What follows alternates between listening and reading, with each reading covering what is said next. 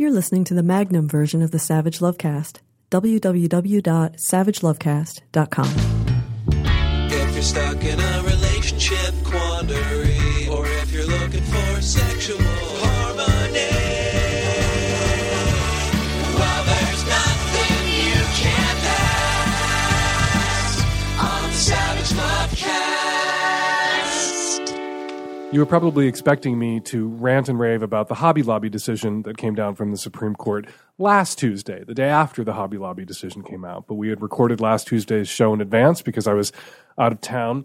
And so you're going to get ranted at today about the Hobby Lobby decision. But you know what? You're not going to get ranted at about the Hobby Lobby decision by me. This is a decision that really disproportionately impacts women. There's been a lot of shit going down in the last few months where women were disproportionately impacted. The misogynist shooting at the University of California in Santa Barbara, which sparked the Yes All Women campaign, which I ranted and raved about, the 35-foot buffer zone decision from the Supreme Court, all of these state houses controlled by Republicans that are enacting anti-choice legislation, attacks on access to contraception. And I've ranted and ranted and ranted about this shit, as I should, because these are issues that I care about. These are issues that also impact men. But you know what? I think I'm going to turn the rant over to a woman this week. I'm going to get out of the way and let a woman rant and rave about this decision. I'm just going to hand this opening segment of the show off to someone whose work I respect and admire, and whose activism I respect and admire. Martha Plimpton is an actress. Maybe you've seen her in The Goonies, Running on Empty, Parenthood, and the movies. She starred on Broadway in Top Girls and Pal Joey. She also played Virginia Chance on Raising Hope for years on Fox. That performance earned her one of her 2 Emmy nominations. She's been nominated 3 times for Tonys. She's an amazing actress. She's also an amazing activist and co-founder of A is For, a reproductive rights advocacy organization that works to eliminate shame and stigma surrounding abortion. And I figured this week, instead of me ranting about Hobby Lobby, I would invite Martha on at the top of the show and let her do the ranting about the Hobby Lobby decision. So without further delay, Martha Plimpton. So the Hobby Lobby decision basically says that an employer in a closely held corporation, meaning, it's a small business, doesn't have to be small, but it's held by a very few people, can decide what types of contraceptives you're allowed to use, or if you're even allowed to have contraceptives at all covered in your insurance plan. So it says that the religion of your employer takes precedence over your individual right to health care. This is a very, very disturbing decision, because basically what it's saying is that individual women's health care and their rights to use it as they see fit and to use what is the best for them in accordance with their doctor's suggestions isn't important. What's more important is the religion of your boss. And if your boss doesn't agree with what you want to do medically for yourself, you're not going to get it covered under your insurance plan that you actually pay for through your own compensation package. So your boss isn't actually paying for it. This is part of your compensation. So it's a very confusing decision because it's full of contradictions and falsehoods. It doesn't even address the fact that this religious belief on the part of the Green family that runs Hobby Lobby is actually a scientific falsehood. These forms of contraception do not cause abortion. Regardless, the court has decided that's not important. The facts are not relevant, and it doesn't matter because religion trumps individual rights. It's impossible to know why we're making such incredible progress on marriage equality, while at the same time we are seeing such extreme and such dramatic rollbacks of women's physical rights. It's very confusing to most of us because in our minds we see physical rights and privacy, the right to privacy, the right to determine what you do with your own body, marry whom you want, have sex with whom you want. These are all things that would seem to fall under the same umbrella of personal freedom. For some reason, in our culture, we are refusing to accept the humanity of women. We are assuming somehow that having a uterus and a vagina and the ability to get pregnant alters or changes a person's status as a citizen. Now, we used to think this, and some people still do, about homosexuality or about being trans, but that's changing now, and that's a good thing. It's not, finished. We're not there yet, but we're making progress. For whatever reason, our culture is not getting as angry about the same kinds of restrictions being placed on women. And I think we need to examine ourselves and figure out why that is. Because the truth is, 1 in 3 women in this country will get an abortion at some point in her lifetime. It is a common, normal medical procedure that women all over the world have. If you have a uterus and a vagina and can get pregnant, you probably will. And you may not want to. And you may, in fact, have been forced to against your will. So there are a million unintended consequences in this life. One way that women experience unintended consequences is through pregnancy that they don't want. And they should have the ability to change the terms of that unintended consequence to their benefit. The tremendous contradiction in this Hobby Lobby decision is that it purportedly about reducing abortion, which of course these forms of contraception don't do. They don't cause abortion. But in fact, what it's going to do is probably increase the rate of abortion for its employees, because there are certain employees who are going to need certain types of contraception or are going to need contraception, period, and they're not going to be able to get it. And yes, when you don't have access to birth control, big surprise, what a shock, you see a rise in abortion rates. That's just simple math. It doesn't take a rocket scientist to figure that out. So if you're for reducing abortion and you're against birth control, you don't make sense. Your brain is not functioning properly. So if you want to hear me sort of speak more at length about these issues, I wrote an essay. It's a long read. It's called Freedom Whore, and it's up at our website at AISFOR.org, AISFOR.org. Freedom Whore is basically my way of calling myself, a slut for equality. I believe in every single human being's right to physical autonomy, to the freedom to live their life the way they choose to live it, and to do with their own body as they see fit. If that makes me a hooker, if that makes me a whore, as some people would say, then so be it. But it means I'm a whore for my freedom. So if I'm a whore for my freedom, I'm also a whore for your freedom. I'm a freedom whore for pretty much everybody. I mean, I will lay down for equality for pretty much anybody on this earth. And you should be too. And we should all be going out there and pimping for freedom. And there are ways we can do that. If you're mad about this Hobby Lobby decision and you're angry about it coming on the heels of this buffer zone decision, and you see this trend in access to abortion and preventive care being reduced all over the country, and if it's making you mad, there are things you can do. You don't have to just sit at home and fume. You can volunteer to be a clinic escort. And if there's an abortion clinic in your town, they probably have protesters outside, and they're probably harassing women. You can volunteer to escort those women and protect them. You can also support candidates in your local and state elections who vow to protect your physical rights. That is incredibly important. If we don't elect people into public office who respect our rights, we're going to have to deal with the consequences of that down the line, which means showing up at the polls in primaries. A lot of us don't vote in primaries. We need to vote in primaries. That's number 2. You can also go on Planned Parenthood's website or NARAL's website or any other website, RH Reality Check, and even the AS4 website to find out what's going on in your area, because there's stuff going on every day in pretty much every state that has to do with women's physical freedom. And you need to be informed. You need to have these conversations. Come out of the abortion closet if you've had an abortion. Talk about it. Be free and don't be ashamed, because you're not alone. There are millions of people just like you who've had to make this decision just like you have, and there is nothing to be ashamed of. Talk about abortion. Talk about your abortion. Don't let anybody make you feel less than because you've had one. Those are just a few things you can do to feel a little bit less powerless in this situation, and I encourage you to do them. And now your calls. Hi, my name is Lily, and I live in Olympia, Washington.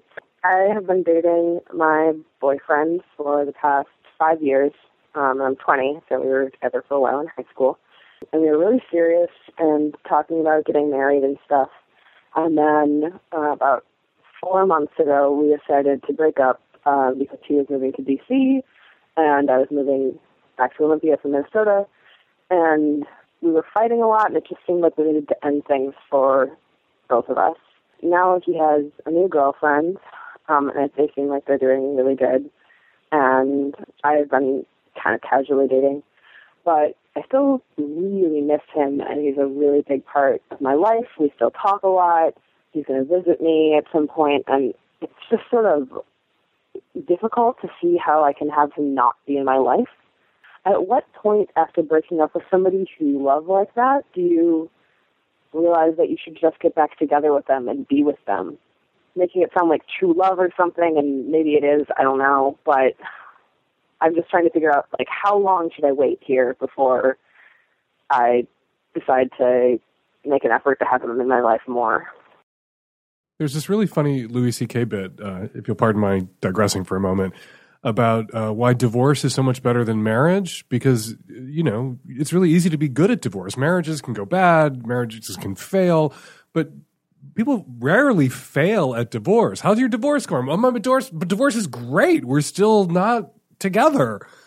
As opposed to how's your marriage going? Oh, we're fighting or this or that. We're separated. We're divorcing. But your divorce, you're always going to nail your divorce. It sounds like you're failing your divorce. It sounds like you're fucking up your breakup. It's only been 4 months. You spent 5 years with this guy from the time you were 15 to 20. You broke up 4 months ago. Of course you miss him. Of course he was a very important person in your life. You know, one of the things you grieve at the end of a relationship is all those memories that you share. Like that other person is kind of, you know, a backup storage system for memories, for life experiences, you know, and a confirmation that those things actually happened.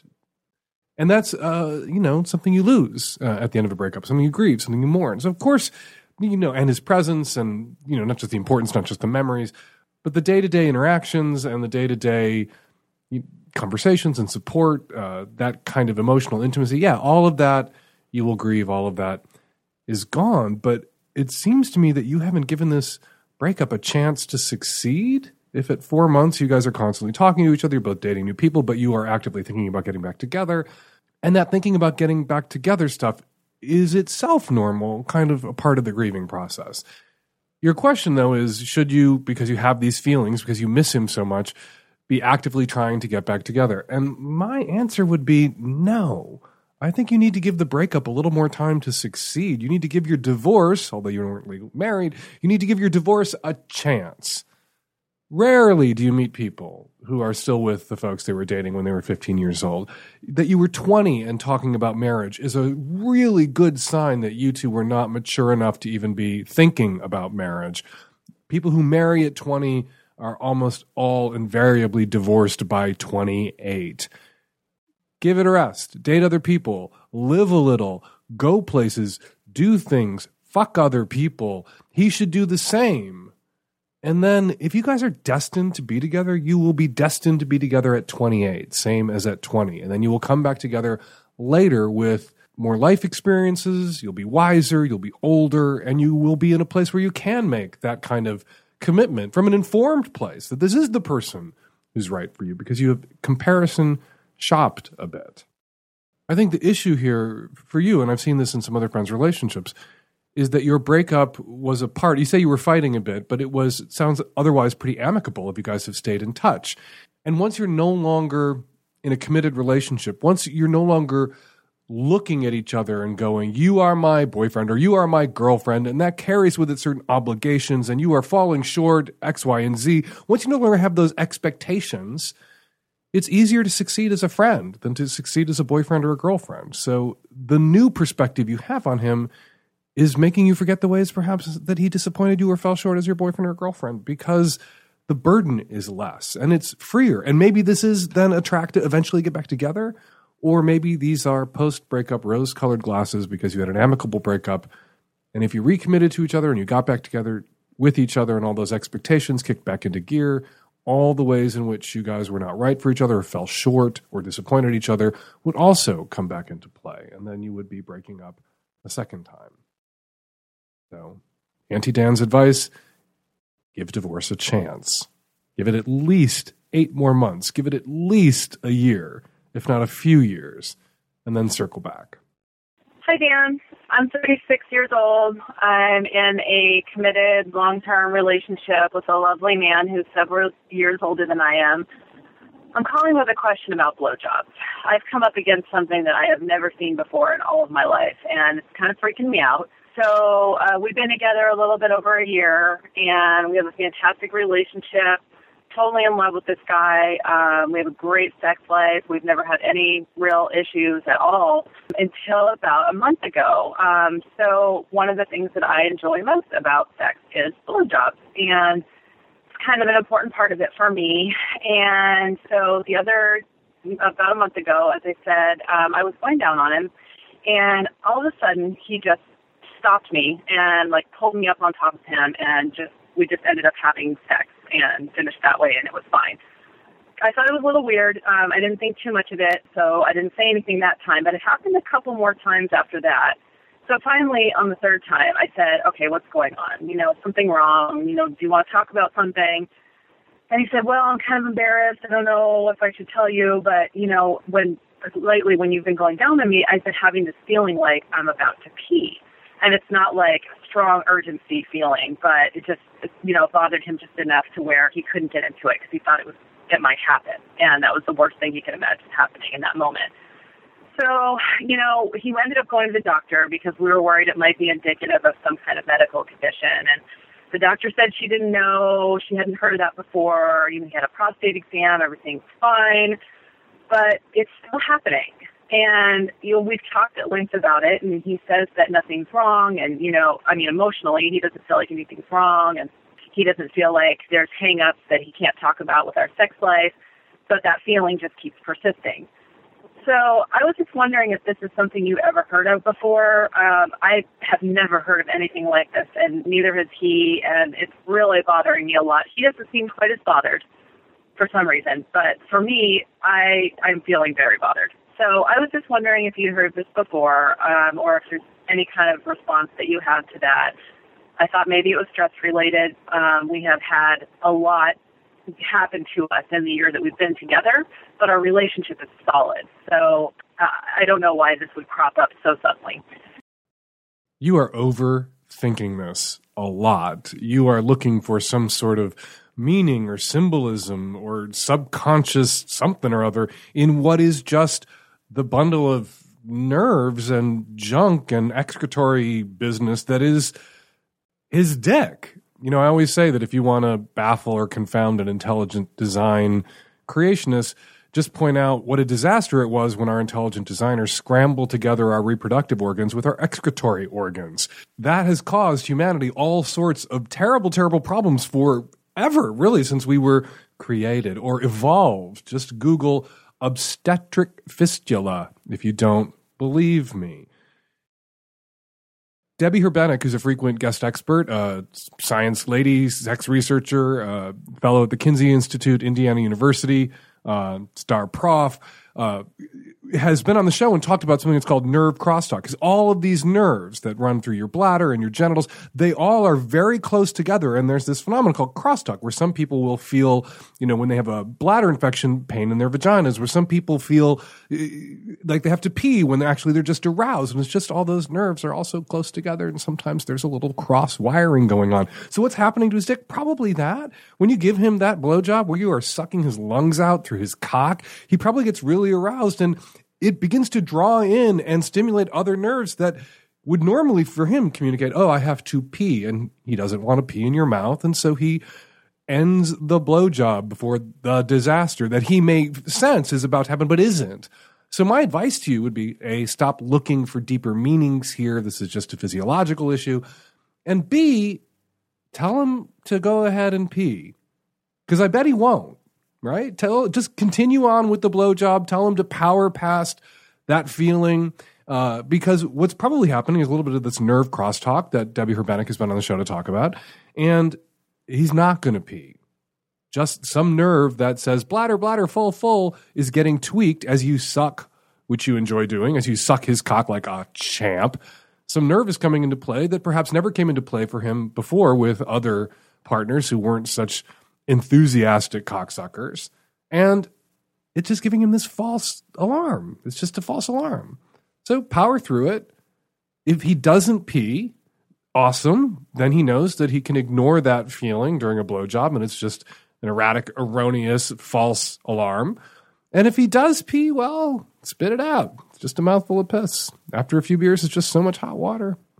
Good luck. Hey, Dan. I think I'm having a problem with jealousy, perhaps self-esteem as well. I've been hanging out with this guy for about 2 years. The first year, we kind of like were seeing other people. Honestly, we were kind of fucking other people. And it came to a point where we were just sort of doing it to spite one another. I hooked up with someone, and then he would hook up with someone else just to get back at me, and it went back and forth for a long time. And to, I think, both of our credits, you know, we both sort of realized that's what was happening and had a conversation about it and decided that we would be, you know, exclusive. But now every time he goes out without me, I kind of freak out a little bit. And I'm just sort of trying to grapple with that. I trust him, honestly, but I don't know how to wrap my head around that feeling, how to make that feeling go away. Because, I mean, it probably never will, but I've never been in a situation like that before where, yeah, you told me you wouldn't sleep with anyone else, but you did before. And I don't know. It's just been bothering me, and I'd appreciate your point of view on it. So I just listened to your call. You didn't tell me how old you were or how old he is. Oh, I'm 29. He's 24. Oh, okay. And this has been going on for 2 years. You guys have been together, dating, seeing each other on and off? We've been hanging out almost every day since, you know, the first 3 months. So to my mind, we already were essentially a couple, but we were both kind of like, you know, doing other things on the side through an explicit agreement that was okay, you know? There was an explicit agreement that was okay, that we're together, we're a couple, but we're not monogamous, and you can do what you want, and I'll do what I want? Exactly. But then there was another explicit agreement to stop doing that. Okay, but I want to get to the bottom of something else first. When did you guys realize that you weren't fucking other people because you necessarily wanted to, but you were just retaliating against each other, that you were one-upping each other and playing games by fucking other people? Yeah, after about a year. So he was sleeping with people he wasn't particularly interested in just to, like, get back at you and vice versa? Yeah, pretty much. It was like one of us would do it for whatever reason, and then the other one would kind of like, I got to do it too. I got to get back at him. I'm glad you guys were able to identify that that's why you were sleeping with other people and put a stop to it, because that's not a healthy open relationship. That's not joyous monogamish-amy. That's game playing, and that's silly, and that's not very loving, and it's not fair to the other guys you're fucking either. You know, you're not being fair to each other. You're not being fair to yourselves if you're sleeping with people you're not into just to get your own back. But those other guys you're fucking too. You know, we never factor into these conversations about non-monogamy, or we rarely do, the feelings of other people. If you're using those people as tools to slap your partner with, yep, that's not fair to them either, right? They're going to feel used because they were used.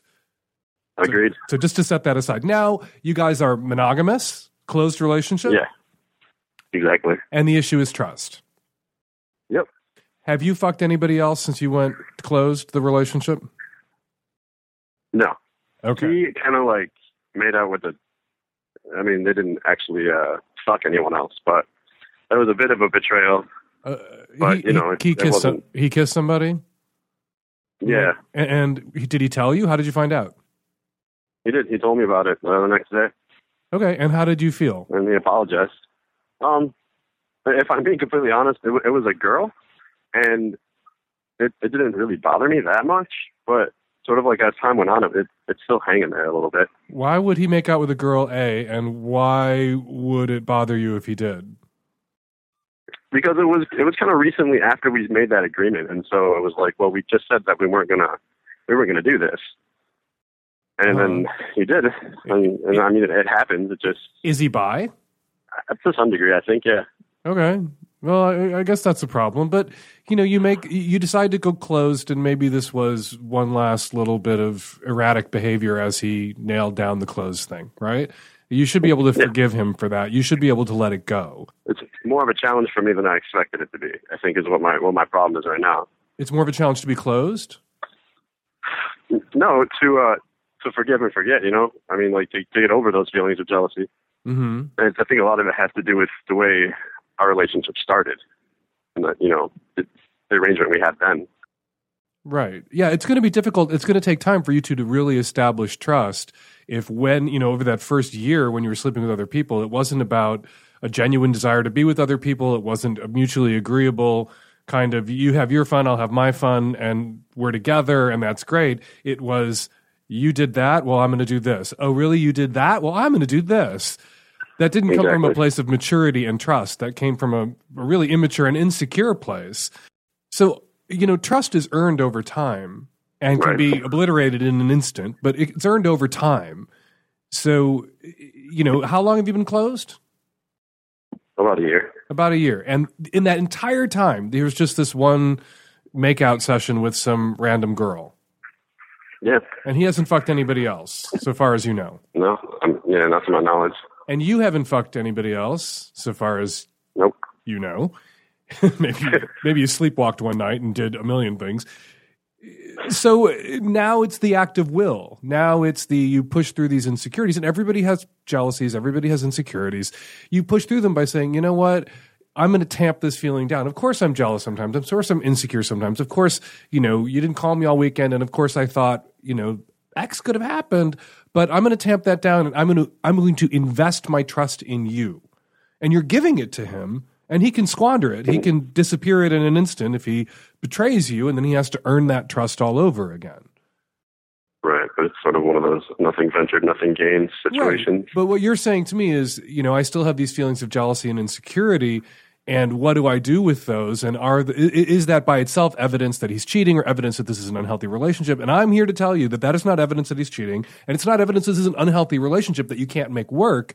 It's just you have to get on top of those feelings of yours, and you need to be in charge of them and not let them be in charge of you, and he needs to do the same.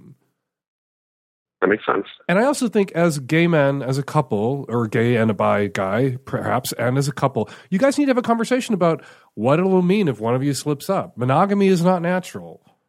Monogamy is difficult. Being in love when you make a monogamous commitment does not mean you don't want to fuck other people. It means for you, I will refrain from fucking other people. And perhaps in this relationship, it's really good we both refrain from it, because when we were fucking other people, that was like a damaging fucking circus.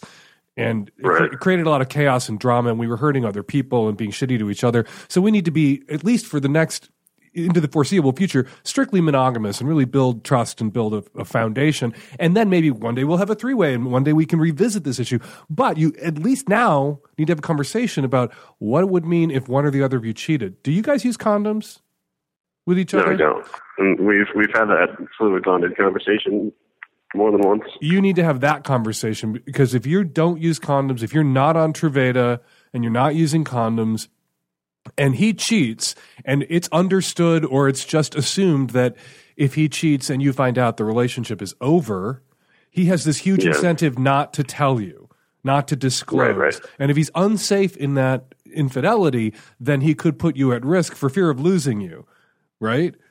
For fear of losing the relationship, he will place you at risk of possible HIV infection. So you guys need to, as gay men or men having gay sex, you need to shake hands and agree that if one or the other of you fucks up, that it is not a relationship ender. If it is disclosed promptly so that you guys can go back to condoms and get tested if the fuck up is unsafe, okay? Because you need to put each other's health and safety first. And that can't happen if the person who cheated knows that, okay, if I disclose this, it's over.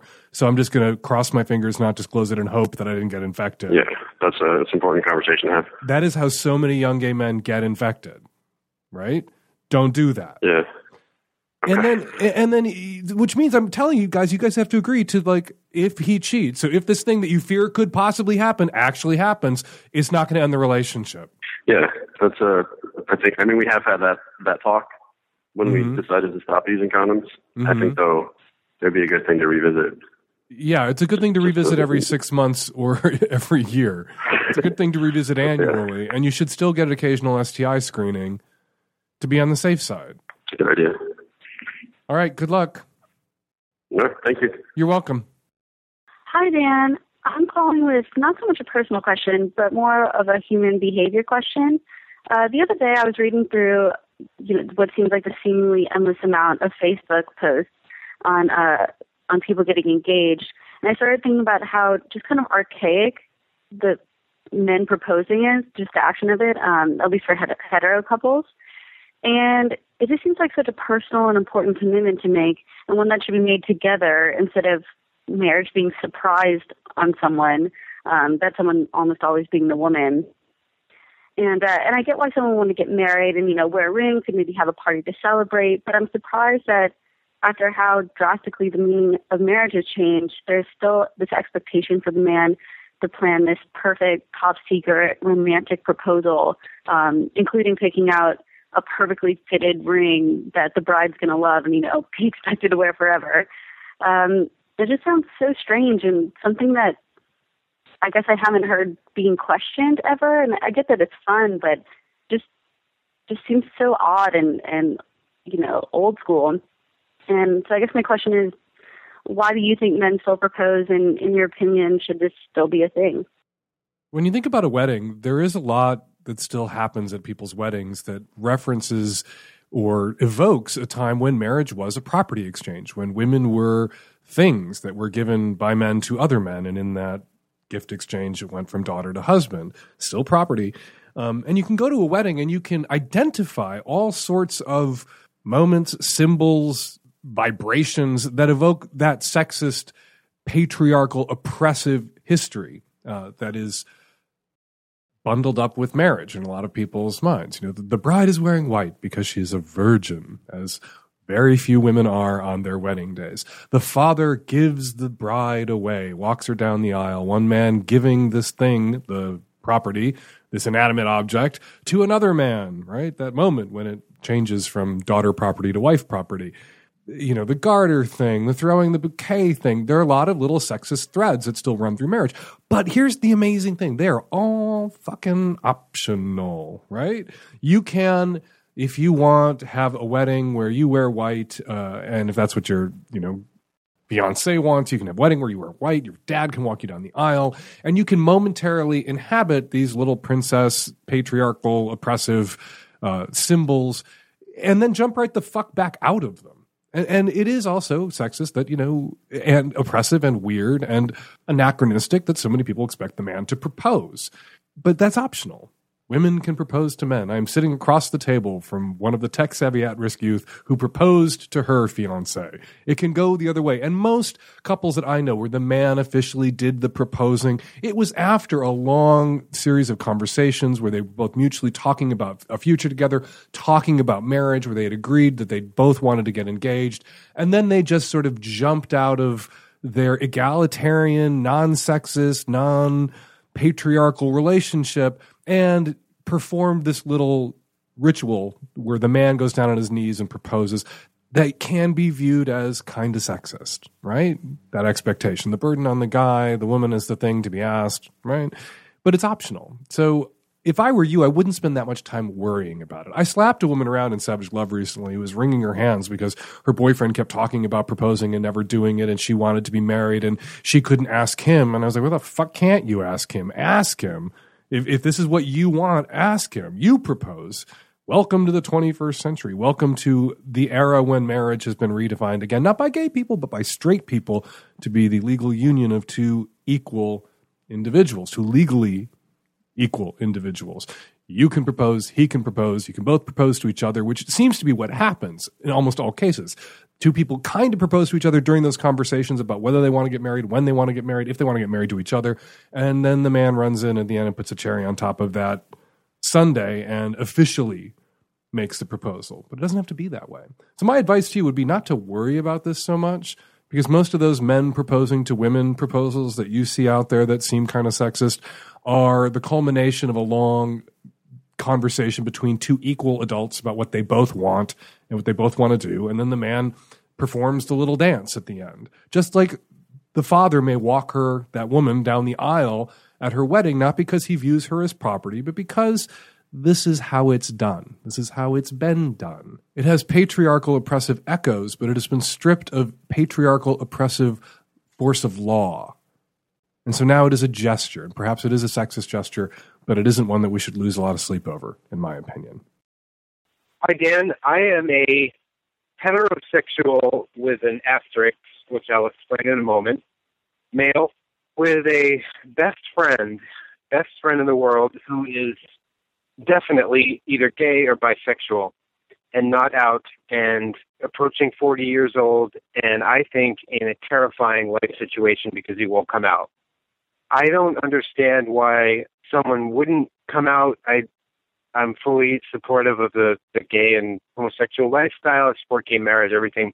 The asterisk is, I think, for myself, I might be hetero flexible for the right guy, but I'm not. It's not something I'm planning. It's just I appreciate good-looking people. I believe that this best friend of mine has kind of admired me, and I don't find it creepy or anything, but I don't know if I'm the right person to confront him.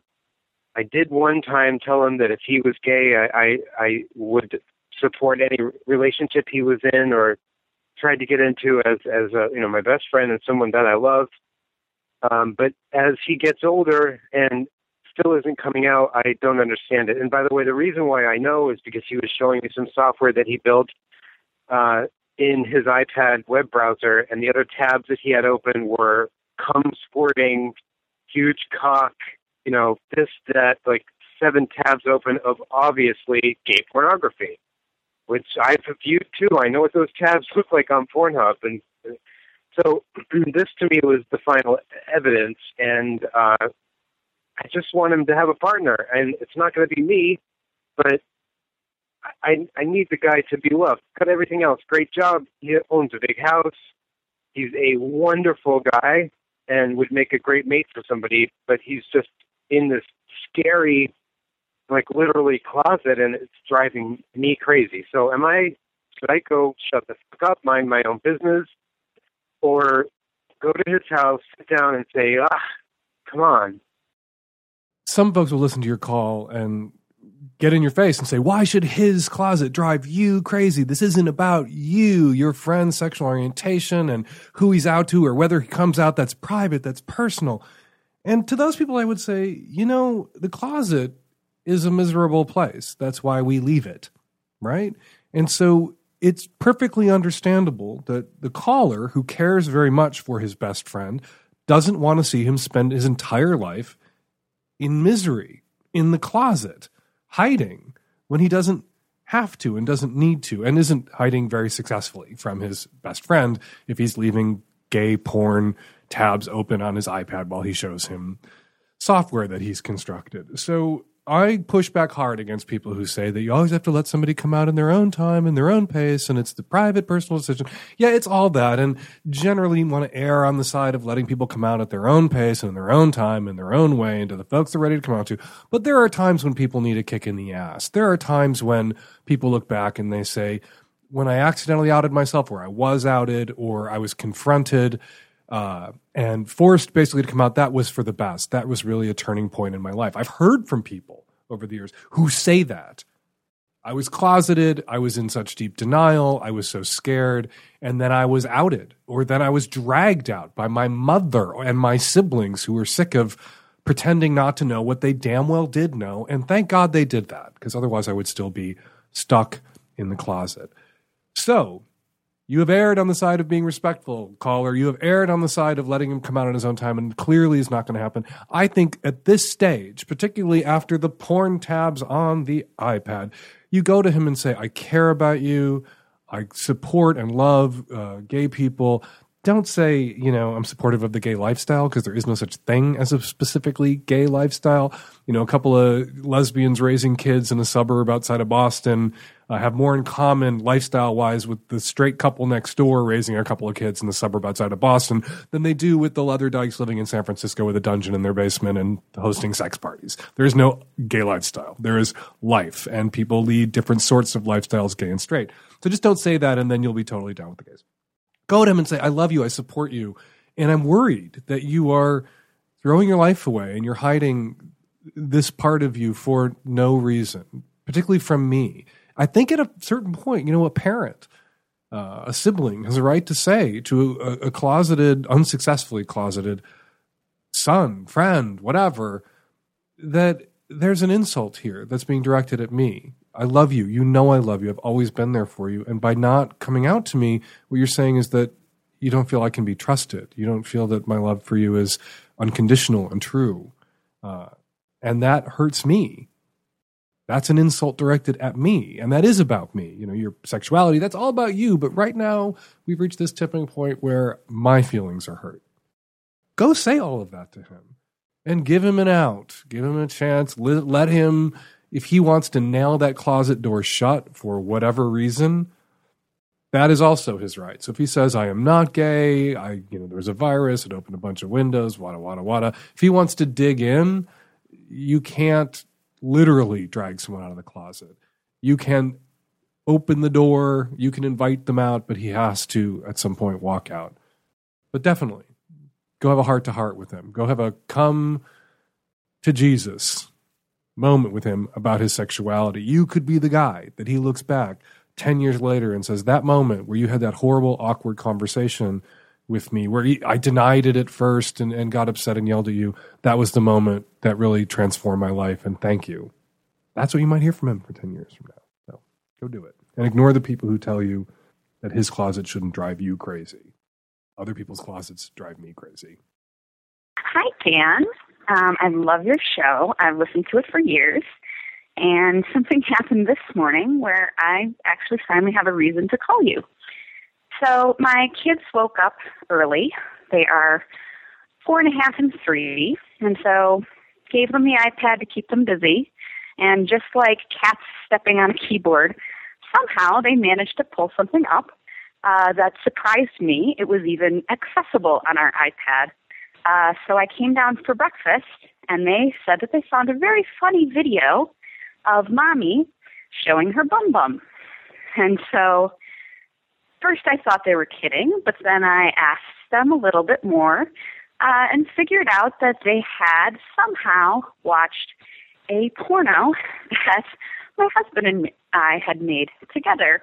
So my first instinct was to ignore it and kind of laugh it off because they seemed to think it was funny. They weren't really asking any questions, but then I didn't want to make it seem too funny because then they would start asking to see it again. Honestly, I was just very curious about how much of that porno they saw and whether this would become the impetus that put us into sex conversations. But I didn't want to really make more out of the video than it was, but then I also didn't want it to come up, at daycare or in front of grandparents. Ha, ha, ha. What funny video we saw this morning.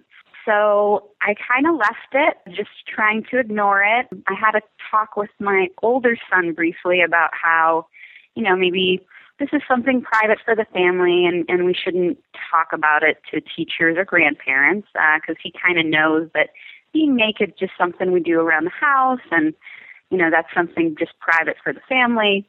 But I really struggled with how to handle this to not make it bigger than it actually was. So I'd love your advice. I know you have people on your show that usually give very good sort of parenting, sex talk advice. And they're really young, so my big hope is that they'll just forget it and it'll never come up again. And I will make sure that it will never, ever pull up on the iPad again. Your 2-year-old, your 3-year-old, your 4-year-old finds your dirty picture, stumbles across your pornography, runs into the living room holding Mommy's vibrator because he found it under the bed and doesn't know what it is. Those are the moments when you remind yourself that you don't remember shit from when you were 3 years old or 2 years old or 4 years old. You remember nothing, and they're going to remember nothing. So you laugh it off. You take the vibrator away. You wash their hands. You take their vibrator away. So you laugh it off, and you take your vibrator away, and you wash their hands. And then you find a better place to keep it where the kiddies aren't going to find it. You don't have a big talk about mommy's secret adult toys that shouldn't be ever carried into the living room because you're just hammering it into their heads that, ooh, this is serious. This is some dirt. This is a button I can press and get a reaction out of mom. So my only criticism of how you handled this was going to the older child who is only, 4? And saying, this is a certain private thing like nudity around the house that we do that's for the family. Don't tell grandma. Because now he's got in his head that, wow, this is something I could tell grandma and then I can see what happens. Just like when I pull the tablecloth, I can see what happens. Or I throw pots, I can see what happens. Or I have a tantrum in a grocery store, I can see what happens. And you don't want to write the script for those see what happens moments for your children because they are going to find plenty of them all by themselves. And what's the worst thing that happens? He tells grandma that he saw a movie on your iPad of your bum, and your mother's like, what? And you say, Mom, let it go. Leave it alone. My husband and I were goofing around, having some fun. It's deleted now, so the kids won't see it again. And you laugh it off with your mom, and you laugh it off with your kids. That you didn't laugh it off with your 4-year-old, you put it in his head to go tell grandma. Hopefully it won't happen. Hopefully he won't think of it. But if it happens again, ha, ha, ha. If it happens when they're 14, that's a problem. They're going to remember that all their lives. But at 4, not a problem, unless you make it one. Hi, Dan. I am a 48-year-old bisexual male, and about a year ago, I met a guy online. We started a relationship long distance. We met 1 or 2 times, and after a few months, as our relationship started to grow and we developed fondness for one another and certainly a physical attraction, he confessed to me that he was into something called zoo. And I have to confess, although I try to be very open-minded and I pat myself on the back a lot and say I'm very liberal and non-judgmental, when I discovered what zoo really was, it concerned me a bit. So to break it down quickly, he has sex regularly with horses, dogs, and other small animals, and claims the animals enjoy the interaction as much as he does. Evidently, there's a whole underground community of zoo people. Some are exclusively zoo, meaning they won't have sex with any humans, male or female or in between. They will only have sex with animals. It's really hard for me to get past this. I'm an avid animal lover. He is as well. I know that seems ironic, but he is not a cruel person. He doesn't hurt these animals. And again, he claims they enjoy it. Well, to make a long story short, we're no longer seeing one another, but I was self-examining and thought, what do I really feel here? And how did I walk away from this relationship, and how has it changed me in any way? And I think I walked away thinking I am somewhat judgmental. Now, I've listened regularly to your podcast, and I've never heard anyone mention zoo before. And I was wondering, am I being judgmental? Is it okay for adults to engage in sex with animals who really have no choice either way? And what's your opinion? Thank you, Dan. This isn't one I feel I can handle all by myself. So joining me by phone from his automobile, Jesse Bering is a psychologist and author, popular science writer. You can check out his work at Slate and Scientific American. His latest book, Perv, The Sexual Deviant in All of Us, is out now and comes out in paperback in October. And everyone should have read by now. And if you haven't, you should go get it. Jesse's wonderful book, Why is the Penis Shaped Like That? And Other Reflections on Being Human. Jesse, thanks so much for jumping on the phone. My pleasure, and I should say that I'm in a parked automobile. I'm not driving. Yeah, I don't talk to people in moving cars. Sometimes when I call people for the show, we get them on the phone. The first thing I ask is, are you in a car? And I make them pull over. Yeah. Because I don't want to be talking to someone and giving them sex advice and then hear them die. especially about zoophilia. That would be sort of an awkward death, wouldn't it? So speaking about zoophilia, you've written about zoophilia. You wrote a long piece at Scientific American about zoophilia that really kind of blew a lot of people's minds, because you argued and you say the science points towards zoophilia, bestiality, having sex with animals, being a sexual orientation. Right. So those two things are actually different. I mean, bestiality is the act of having sex with an animal. And for many years, I mean, if you go back to Kinsey's views was that a lot of, especially like teenage boys that live on a farm, for example, would use some livestock as a surrogate for a human partner. You know, they'd rather have sex with an actual person, but they couldn't get that, so instead they used a sheep or a pig or a horse or something like that. So it's basically farm animal as fleshlight. Yeah, exactly. You know, when people go to prison and they have, straight men go to prison and they engage in gay sex, that's called situational homosexuality. There's nothing else available to them. So there's perhaps situational bestiality. You're on some farm and it's your mom and your dad and the cows. Yeah. Absolutely right. And, imagination is a powerful thing. So you can basically create your sexual partner and still have that same physical sensation or stimulus that brings one to orgasm. But since those days of Kinsey, much more recently, in the past decade or so, really, scientists have discovered a subset of that population that has sex with animals that are certifiable zoophiles. These are people who are genuinely more aroused by other species than they are human beings. So they're not using animals as replacements for something that they prefer. They're actually looking at the animal as the most desirable sexual partner, more so than a human being. So they've done all these physiological studies of arousal, looking at men getting erections, for instance, to different photographic stimuli. And, zoophiles, they'll see a naked picture of a woman, no erection, make a picture of a man, no erection. They see a beautiful mare or stallion or something, and they get, raging hard on. So, they're not lying. They really are genuinely aroused by these animals. Okay, so this is a topic that always trips me up, because I want to adhere to the standard line on this, that an animal can't consent. You can't say to a chicken, "Would you like me to fuck you?" And the chicken can't say yes, so you shouldn't fuck chickens. And because that animal can't consent, because the mares can't consent, the horses, the dogs, and this guy says the other small animals, this man he was dating was fucking, which just terrifies me to even think about.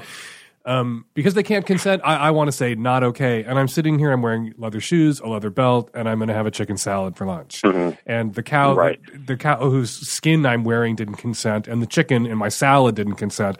So this line when, animals consent is so terribly important to humans when it comes to fucking animals, but not eating or wearing them. Right. So we don't ask for consent when we say, is it okay if I put you through a 9-inch steel blade to cut you up for my dinner tonight? So it is strange that we are so preoccupied with this issue of consent when it comes to animal abuse and sex. I think it strikes at a number of other issues that make us queasy and uncomfortable also. And I think one of the big problems, of course, is that it reminds us that we're animals too. Human beings are a type of animal. Mm-hmm. So, to say that, these are people who would like to have sex with animals, it's really like to have sex with other animals. And so I think it sort of makes us very uncomfortable because of that.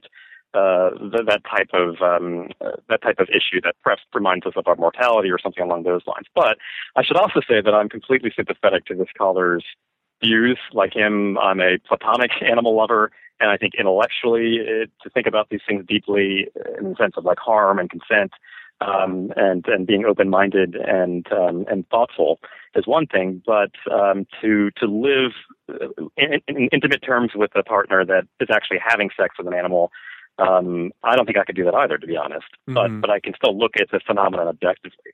Now, the question of whether it's okay is different. But is this an issue where you can be so open-minded your brain falls out?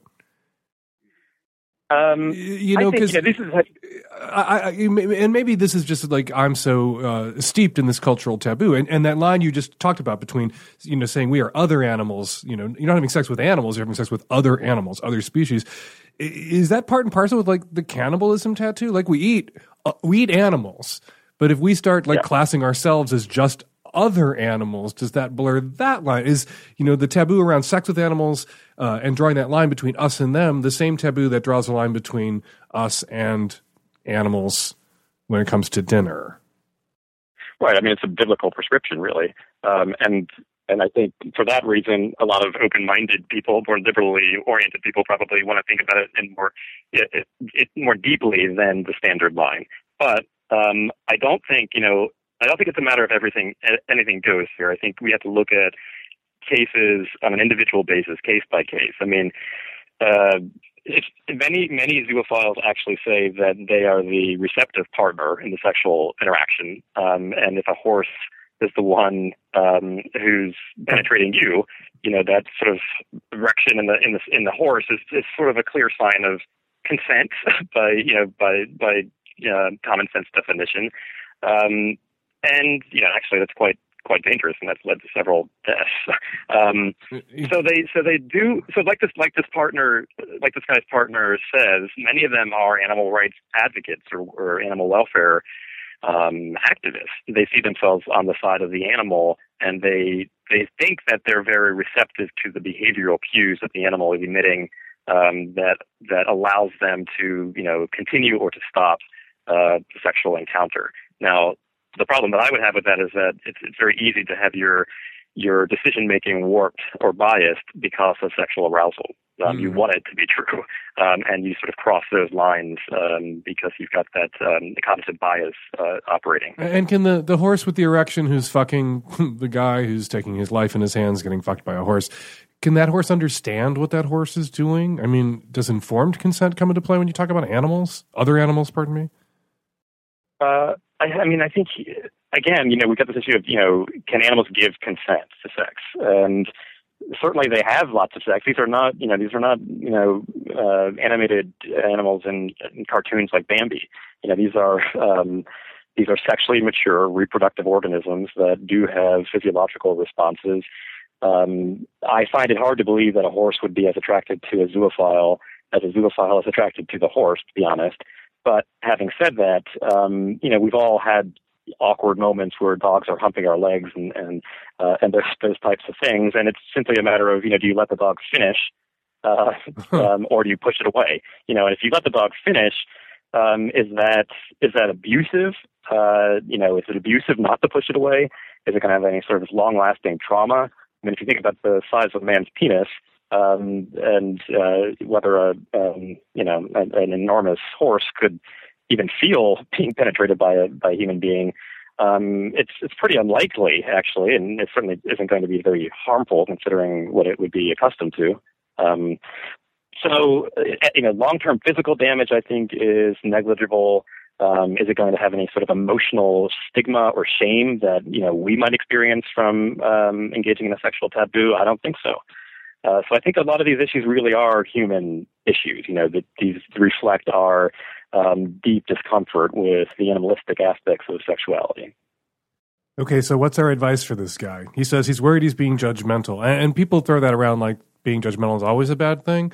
When I see people who are willfully, maliciously spreading sexually transmitted infections, I am very judgmental about that shit. So absolutely. We have our judgments so that we can use them. We shouldn't misapply them. We shouldn't judge people who aren't harming anyone or harming themselves necessarily, but you should use your judgment. That's what it is there for. But is he being unfairly judgmental to this zoophile dude?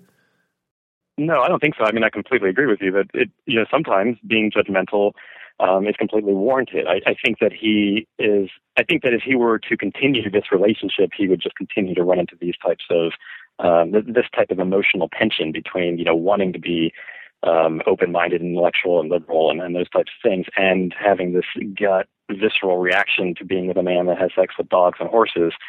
Dogs and horses and other small animals. Oh, that's right. That covers a lot of ground. That freaks me the fuck out. It's that other small animals down from dogs, which means what? Cats, squirrels? Where are we going? Oh, ferrets, badgers. I don't know. I mean, I guess at some point it gets a little bit dangerous, but and it's actually interesting that so many of the zoophiles are having sex with dogs and horses, or the occasional dolphin. I saw in the news recently about that. Mm-hmm. But these sort of species that have these anthropomorphic type of tendencies or qualities to them, they're human-like. So you don't see many people, having a zoophilic orientation exclusively to weasels or to pigeons. There probably is one or two people out there in the world that have those types of preferences, but mostly it's horses and dogs, which I think tells us something. But for this guy, I think, step back, take that sort of intellectual approach that he is already engaging in. I think he's at this sort of safe distance now that he can look at it, but still recognize the fact that this is making him personally uncomfortable. Mm-hmm. And that's not something that he's going to be able to get over very easily, no matter how, persuasive the argument is. And I think the argument is persuasive in the sense of, looking at these on a case-by-case basis. But that doesn't mean that we have to be a part of whoever is involved with that orientation. We don't have to sort of be uncomfortable in the process. Okay, so that was the fine-grained, this guy's own personal experience interacting with a zoophile. Now, what about zooming out and looking at the big picture? Like, what should society's reaction to this be? After there was a case here in Enumclaw, Washington, a very famous case. There's a documentary about it called Zoo. Guy got fucked to death by a horse on video. Perforated colon, yeah. Perforated colon and dies. And then, he's already dead. But the legislature, because Washington was one of those states that didn't have a law against bestiality, wasn't specifically legal, they passed a law making it illegal, even though this guy had already paid the ultimate penalty. Like, we couldn't exhume him and put him to death or put him in jail. Right. He was fucking dead. So now that is illegal here. But if this is an orientation, and it is not chosen, people aren't choosing to be attracted to animals, and if they're having sex with an animal in such a way where the animal isn't harmed or traumatized, do you think it should be illegal or just squicky as motherfucking hell? Should people be punished for this? Again, I think it has to, we have to look at these types of things on a case-by-case basis. I do think that any zoo sadist, these are people that, are raping animals and they actually take sexual pleasure in torturing animals, like the sort of the crush, those crush videos, which are just absolutely horrific. Mm-hmm. And wait, for people unfamiliar, what's a crush video? Oh, I've actually never seen one. I can't bring myself to even watch it. It's disturbing to me. But, oftentimes these are Japanese women, girls, video clips of, in high heels stepping on kittens to death or various other types of small mammals. I know the phenomenon's out there. It is, unfortunately, a real thing. Mm-hmm. So that's a crush video, but then there are, of course, cases where you've got, really sadistic people forcing themselves on animals and in animals. So you think that the culture should draw a distinction, society, the law should draw a distinction between someone raping an animal, harming an animal, or having consensual-ish, non-harming sex with an animal. That's the case-by-case difference that you think should be taken into account. Yeah, I think that's an accurate analysis of my position.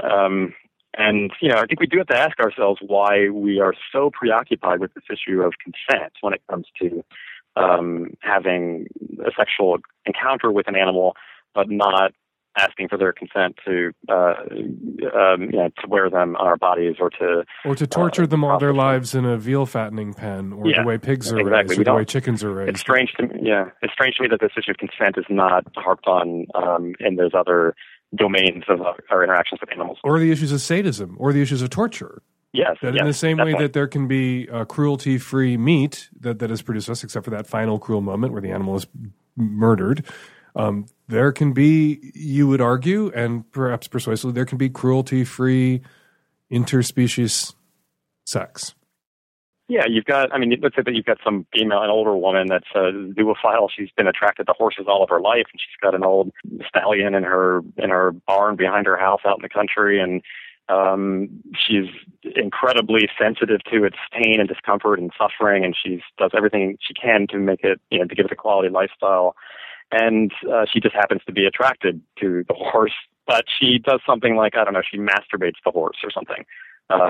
And she gets sexually satisfied from that. There's gratification from that. The horse seems to, at least in the sense of actually having an orgasm, mm-hmm. Or ejaculating. Why is that seen as immoral? But if we take, exactly the same behavior where you've got a man, a wealthy horse owner that, operates a stud farm, and he's got somebody inserting an ejaculatory rod into the animal's rectum, which is very painful, to get its seed for breeding purposes and get the same outcome. But that's painful and harmful. That's perfectly legal and done for commercial reasons. Why is that? Why is that something that people don't seem to have problems with? So again, I think we just need to look at our own interpretations and perspectives. I think a little bit more critically, and not just sort of immediately assume that this is wrong and immoral, but look quite closely at the individual cases, as uncomfortable and as squeaky as that may be. Jesse Bering, psychologist, author, popular science writer. See his stuff at Slate and Scientific American, and get his latest book, Perv, The Sexual Deviant in All of Us, in hardcover now, in paperback in October. Thanks so much for jumping on the phone today, Jesse. Fascinating conversation. My pleasure. Thanks, Dan. Hi, Dan. I'm a 26-year-old gay male. I live in North Carolina, born and raised. I'm calling just about, I have a question about how to start dating after, years and years of anonymous sex. I started hooking up with guys when I was 15 at my gym that I was a member at, in the sauna specifically, with much, much older guys, and did that for, my teenage years. I got to college and was still having lots of anonymous sex, but I actually started trying to date after I had come out. And those relationships were really tumultuous for me. And I never really understood why. I was just always very, very jealous. And if, the sexual connection was there, the emotional connection wasn't, or if the emotional connection was there, then there wasn't a sexual connection. I think I've always had a problem. So I've just always kept the two kind of separate or something. So after a string of pretty bad relationships and a sex sabbatical, which I've chosen to call it, to Europe, where I backpacked for 2 months and had tons of anonymous sex with lots of guys from different cultures, and I took 2 years and I was celibate and didn't hook up with anyone at all. I watched a lot of porn, jacked off a lot, and after that, I've recently stopped drinking after being a pretty heavy binge drinker for 10 years. And I'm feeling pretty good about that. And I really want to start dating. I'd love to date and be sexually active, but I just don't know if I can do that because my most recent attempt, I was just very jealous, and it ended the way that my other relationships ended, and that was after 2 years of fucking celibacy.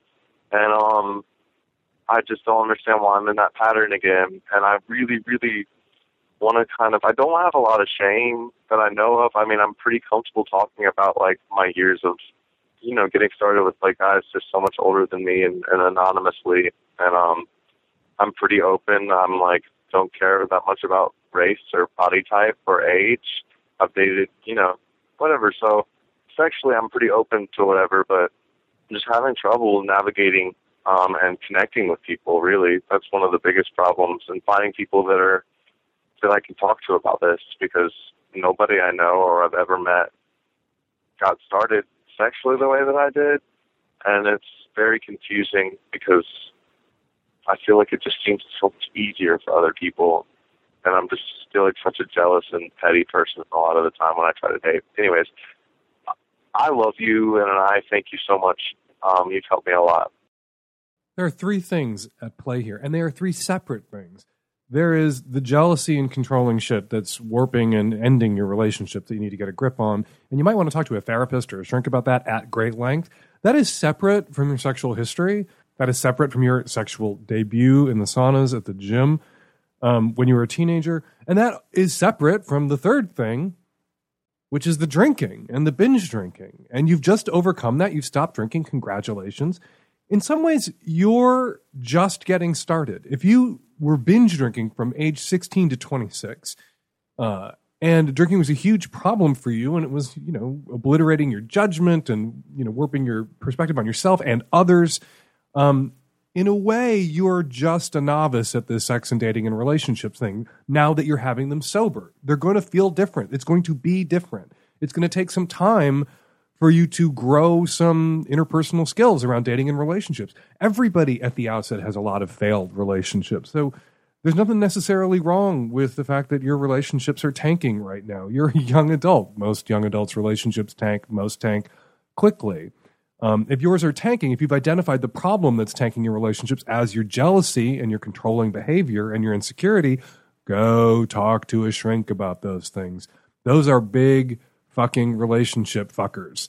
They will end and destroy relationships. People don't want to be in relationship with someone who won't trust them or persecutes them, or someone who is constantly prosecuting them for imagined infidelities or even desires perhaps for others. And you need to fix that, or it will destroy all relationships you are ever in. And then there's your sexual history, which is something else entirely. A lot of people, particularly in more homophobic, less accepting parts of the country, a lot of young people do wind up getting involved with older people in quote-unquote public sex environments because, hey, there's no other out gay teenagers. Hey, there are no gay straight student alliances. Hey, there are no gay teen dances or drop-in community centers or support. And so many young people in those environments don't have sort of age-appropriate, emotional development-appropriate partners to choose from, and they will go get what can be had, which sometimes means getting sucked off by priests at truck stops or jacking off with creepy old closet cases and saunas at the gym. Give yourself a break. Stop raking yourself over the coals about those early experiences. And rest assured that there are plenty of other guys, particularly in the part of the country where you live, who have similar sexual histories.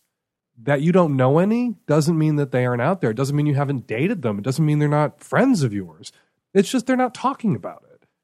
Perhaps they're ashamed of it, and they shouldn't be. Perhaps they're ashamed of it, or perhaps they just know that this is something in the past, and it's not something they need to unpack necessarily or put on the table or confess.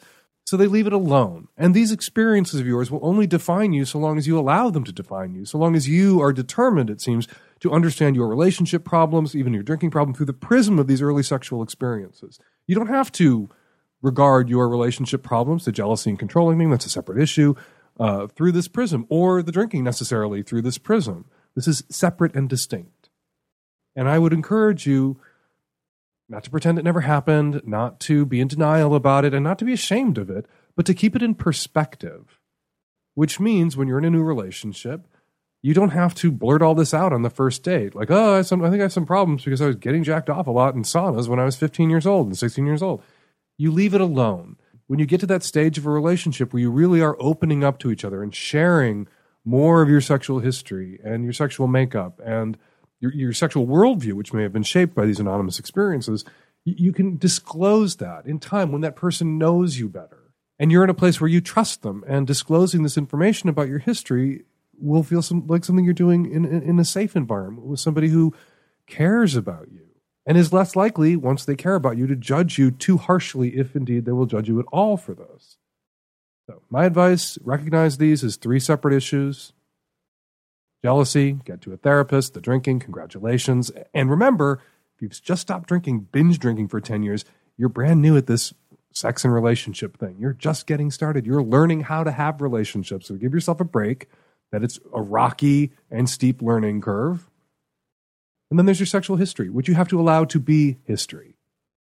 Hi, Dan. I'm a 26-year-old straight female living in the Midwest. Moved here pretty recently from major West Coast city. And I'm dating this guy, and I'm totally and utterly in love with him. And I know he's in love with me. And we're really great together in a lot of ways. Like, his nerd to my nerd on so many levels. But there's a big thing, and a few big things, one of which is that I'm kinky. I am a certified spankophile. I've been to plenty of spanko parties. I'm on Fat Life. And he is about as vanilla as they come. And he's tried it a few times, but for him, it just kind of squicks him out a bit. And I can be okay with just imagining, but I can't get there unless I at least have some imagination of spanking that has to be in the picture. And recently we were talking about just our stance on children and child rearing, and he believes in corporal punishment, and I say, for me, spanking is only for the bedroom. It's between 2 consensual adults, and that's it. And I said I don't want to cross any lines and make that something that's outside of the bedroom. I only like it between 2 consensual adults, and that's it. And I think that kind of weirds him out, because he felt like I was saying something, I don't know, like I was a pedophile or something. It was really weird and bizarre, and it made me feel really uncomfortable, because it makes me feel like my desire in the bedroom is strange, and I've come to terms with it a long time ago, and I'm very comfortable with it. And whenever I'm around my boyfriend, I don't like to feel like I am strange or bizarre or unacceptable. And I sometimes feel like my fetish in his eyes is. And I don't know if that's something that I can get around or not. So here's a funny story. Listening to your call reminded me of something that happened to me and Terry when we were becoming parents. When you had that conversation with your boyfriend about spanking, and you were like, "Not kids, no, but not corporal punishment, but for me, sure." When we were about to become parents, people asked us if we were going to spank, and I would look at them and say, "Yes, but not our son." So you say that that your kink, spanking, which is a pretty common kink among a lot of women, is something that you've accepted and you don't feel shame about. I'm curious why you're dating a guy who doesn't share it or is actively shaming you about it, which it sounds like that's what he's doing. He's making you feel bad. Yeah, so I met him through a friend, mm-hmm. and I got really close to him before I talked about that because I was kind of trying to meet him as a human being first. Right. And then when I brought him up, at first he seemed really GGG. But once we tried it and did it, for him, I think kind of squicked him out. Mm-hmm. And we have to acknowledge that that's legit. For some people who have, some kind of eroticized quote unquote violence is a huge turn on. For other people, stirring any sort of violence into their erotics or into their romantic life or into their sex life squicks them out because they may have other relationships to violence or experiences of violence, or just not be able to separate the two, not be able to see them as separate and distinct, like non-consensual violence versus impact play in the kink world. And he has a right to his feelings about it. I'm just curious why you're continuing to date him if this is hugely important to your sense of sexuality, sexual expression, to your sexual pleasure. So important you have to fantasize about it to climax. It would seem like you two are sexually incompatible. Yeah. See, this is the deal with him and I. It's that, okay, I come from a history of having vulvodynia really badly. Wow. And never ever being able to have sex with anybody except having extreme pain. And I've gone to physical therapy. I've gone to sex surrogates. I've done so much work on myself, and I've finally gotten to a place where I can. And he's the first guy who's ever been able to get there with me.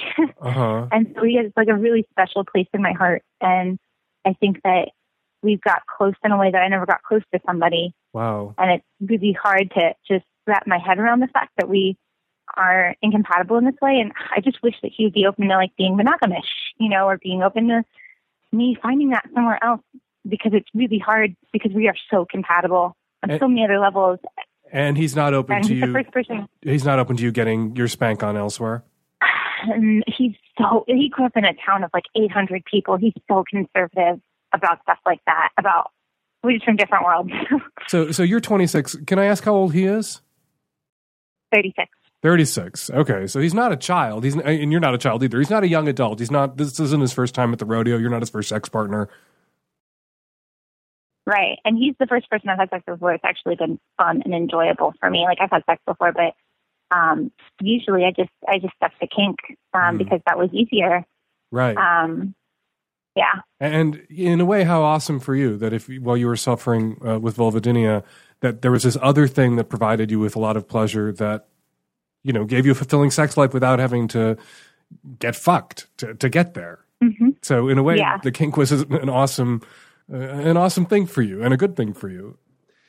Now, changing course, part of me, I get it now. I get it why you're emotionally invested in this guy and why you're sticking around. Makes total sense. As I've said a billion times on the show, and I think I've already said once today on this show, you go to any kink event, you go to IML, you go to Dory Alley, you go to Thunder in the Mountains, you go to straight kink events, queer kink events, and you will meet people who are kinky since the time they were 12, people who are masturbating about being tied up or BDSM since they were little kids. And then you'll meet somebody who fell in love with somebody who was kinky and got there and something was awakened in them or they learned to like their kink. How long have you been going out with this guy? Since January. Okay, so not too long. Yeah. I think what you need, the marker you need to put down with him is, I love you if you're there yet, if you're at the I love you swapping stage. This is hardwired into my erotic imagination, my inner life, my erotic life, and my romantic life. And, I can't not do it. I want to do it with you, but I can't not do it. And so either we're going to like learn and grow and you'll be less squicked out over time, as so many people are when it comes to being with their kinky partners, or eventually you're going to be so secure in this relationship that it won't seem so threatening to give me permission to do this with someone else, to just do spanking. But those are your options. Those are the options you have to put on the table for him. But you say he does it, but it's bad. He'll do it, but when he does it, it's like I almost feel like disgusting for wanting it, and I never feel that way. Like, I go to kink parties, like I'm on that life, like I have no reservations about it, and yet when I'm with him, I almost feel like I'd rather just not want it because I feel, and it's almost like I feel weird because it's weird for him. You know what I mean? Is that something he's giving off, or is that you? Is he spanking you in a way that communicates with every swat, I hate this is gross, I'm squicked out? Or are you just a little self-conscious about being spanked by somebody who didn't arrive wanting to spank you? He doesn't want to do the whole, like, scolding thing. He doesn't want to do anything where he feels like he is higher than me. So, like, I like, that does something for me. I want to be scolded. I want to be, put down, that kind of dynamic, the submissive dynamic. And he'll just do it. So it's just kind of like, I'm here and I'm doing it. And isn't that enough? You know what I mean? Doing it. Isn't that enough? It's not enough. Right. Yeah. So. Okay. Yeah. Well, my advice to you then would be to give him more time, to say, to communicate to him that it's not just the spanking, it's the spanking bundled with this very mild form of role play. When it comes to kinks, this is easily realizable. You don't need a dungeon, you don't need props and costumes, you don't need a goat, you don't need a canoe. All you need is a little bit of attitude and a hand, right? Mm-hmm. And so you need to put that out there that this is, the kink isn't just a spanking, it's these two things working together. And so I would like to work in that direction. And what are your kinks? What do you want to explore? I want to like make your fantasies come true too. But if we can never marry these two things, then eventually I'll need your permission, once we're really secure and everything else, to find those two things married together elsewhere. And he'll need to, as a lot of people do who have kinky partners, regard that sort of as your bowling club. This is something that you enjoy doing that he does not. You're on a bowling league. He's not. You don't force him to go to the bowling alley where he gets a migraine and hates it.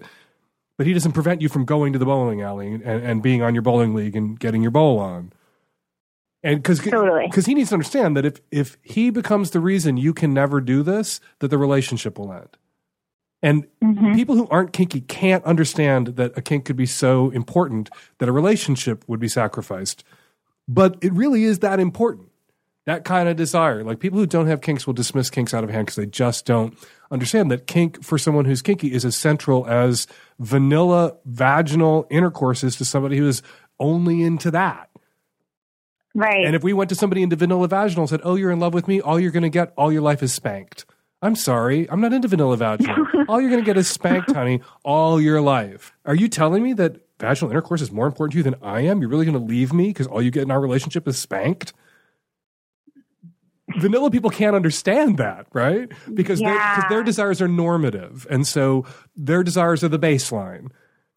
And he needs to understand that your desire for this is the baseline for you, is as central and as important to you and your sense of sexual fulfillment as vaginal, missionary, vanilla is to him. And you're not denying that to him. And it sounds like you've really struggled to be able to provide that to him. You've really overcome a huge medical condition so that you can be fully intimate with him. And he's going to have to struggle to overcome his hang-ups, his squickiness around spanking to be with you. And it's not too much to ask. Yeah, thank you. That really helps. Make him listen to the show. I will. And then if he's listening, here I am going to tell him to scold you for airing your dirty laundry in public and then to spank you. That sounds awesome. Have a good time. Thanks, Dan. Hi, Dan. I'm calling in reference to podcast 401 about the guy who his wife's sex drive seemed to be pretty low compared to his own, and she had some issues with depression. They had a couple kids. She had a stressful job. But also, I think he mentioned that she was overweight. And I think maybe that was the key that you missed a little bit for me. In this case, I think as a woman, even if you're 5 pounds overweight, it's easy to feel like you're not sexy and like your boyfriend or your husband doesn't find you attractive. So I think some of the easiest things you could do would just be to compliment her in a way that wasn't necessarily leading towards sex, but just some of the old-fashioned things to do when you need to work on your relationship. Maybe they need a little time away from the kids, time for dates, time to do things together as a couple. But if he spends the time to kind of build her up in a romantic and a complimentary way that's not necessarily just for him to get towards sex, I think she would probably warm up over time and start to be more affectionate in return. Hi, Dan. I have a question about your caller in episode 401 and all the other men like him who complain that their wives say no to sex, refuse to give them a blowjob or a hand job to hold them over, don't like that they watch porn, whatever the case may be. They all seem to be looking for your blessing to get someone to side. I'm all for that if they first tried their best to talk to their wives and tried to find a solution and a way for feuds. But here's what they're not saying, and it pisses me off. Why don't any of these men ever come out and say, I married the wrong woman? Why are they always blaming her for not being sexual enough for them, yet they don't admit to themselves or say to anyone else, well, that's the life I chose for myself when I married her. I knew she was like that, but I married her anyway, and now I'm fucked by never getting fucked. Can you or one of your complaining male listeners please answer that for me? I really don't get it. Hi, I'm calling in response to the young woman who was curious about going to Burning Man and going to the Orgy Dome and didn't know what to do and all that kind of stuff. Well, okay, I've never been to Burning Man. I'll probably never go to Burning Man, so I've never been to the Orgy Dome, but I can tell you this person that I once heard on another podcast, the guy that runs the Orgy Dome, whose name is Laszlo, and one of the things that he said was, and this is almost a quote, that if you get handed something to drink that from someone that you don't trust, you don't know, and you drink it, if you wake up in the morning, this is a quote, if you wake up in the morning all sticky, then it was partly your fault. You have no one to blame but yourself. So he's kind of like basically, on one hand, sort of legitimizing the notion that you might simply be raped at Burning Man in the Orgy Dome if you happen to drink something that might be laced. It was a very extreme comment, but it didn't give me any confidence in the Orgy Dome or its leader whatsoever. So I throw that out there to the young lady, and that's all I have to say about that. And we're going to leave it there. Thanks, as always, to all of you Magnum subscribers. We appreciate your support. 206-201-2720 is the number here at the Savage Lovecast. To record a question or comment for a future show, give us a buzz, 206-201-2720. Follow me on Twitter at FakeDanSavage. Follow Jessie Bering on Twitter at Jessie Bering.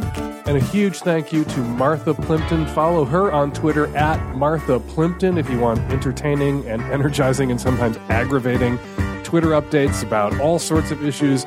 Martha is very entertaining and very enraging in all the right ways. Very empowering rage Martha inspires. And check out aisfor.org and think about getting involved with that organization or another organization or any organization working to defend a woman's right to choose. The Savage Lovecast is produced every week by Nancy Hartunian and me and the tech-savvy at-risky Van Nancy. We will all be back at you next week with another installment of the Savage Lovecast. Thanks for downloading.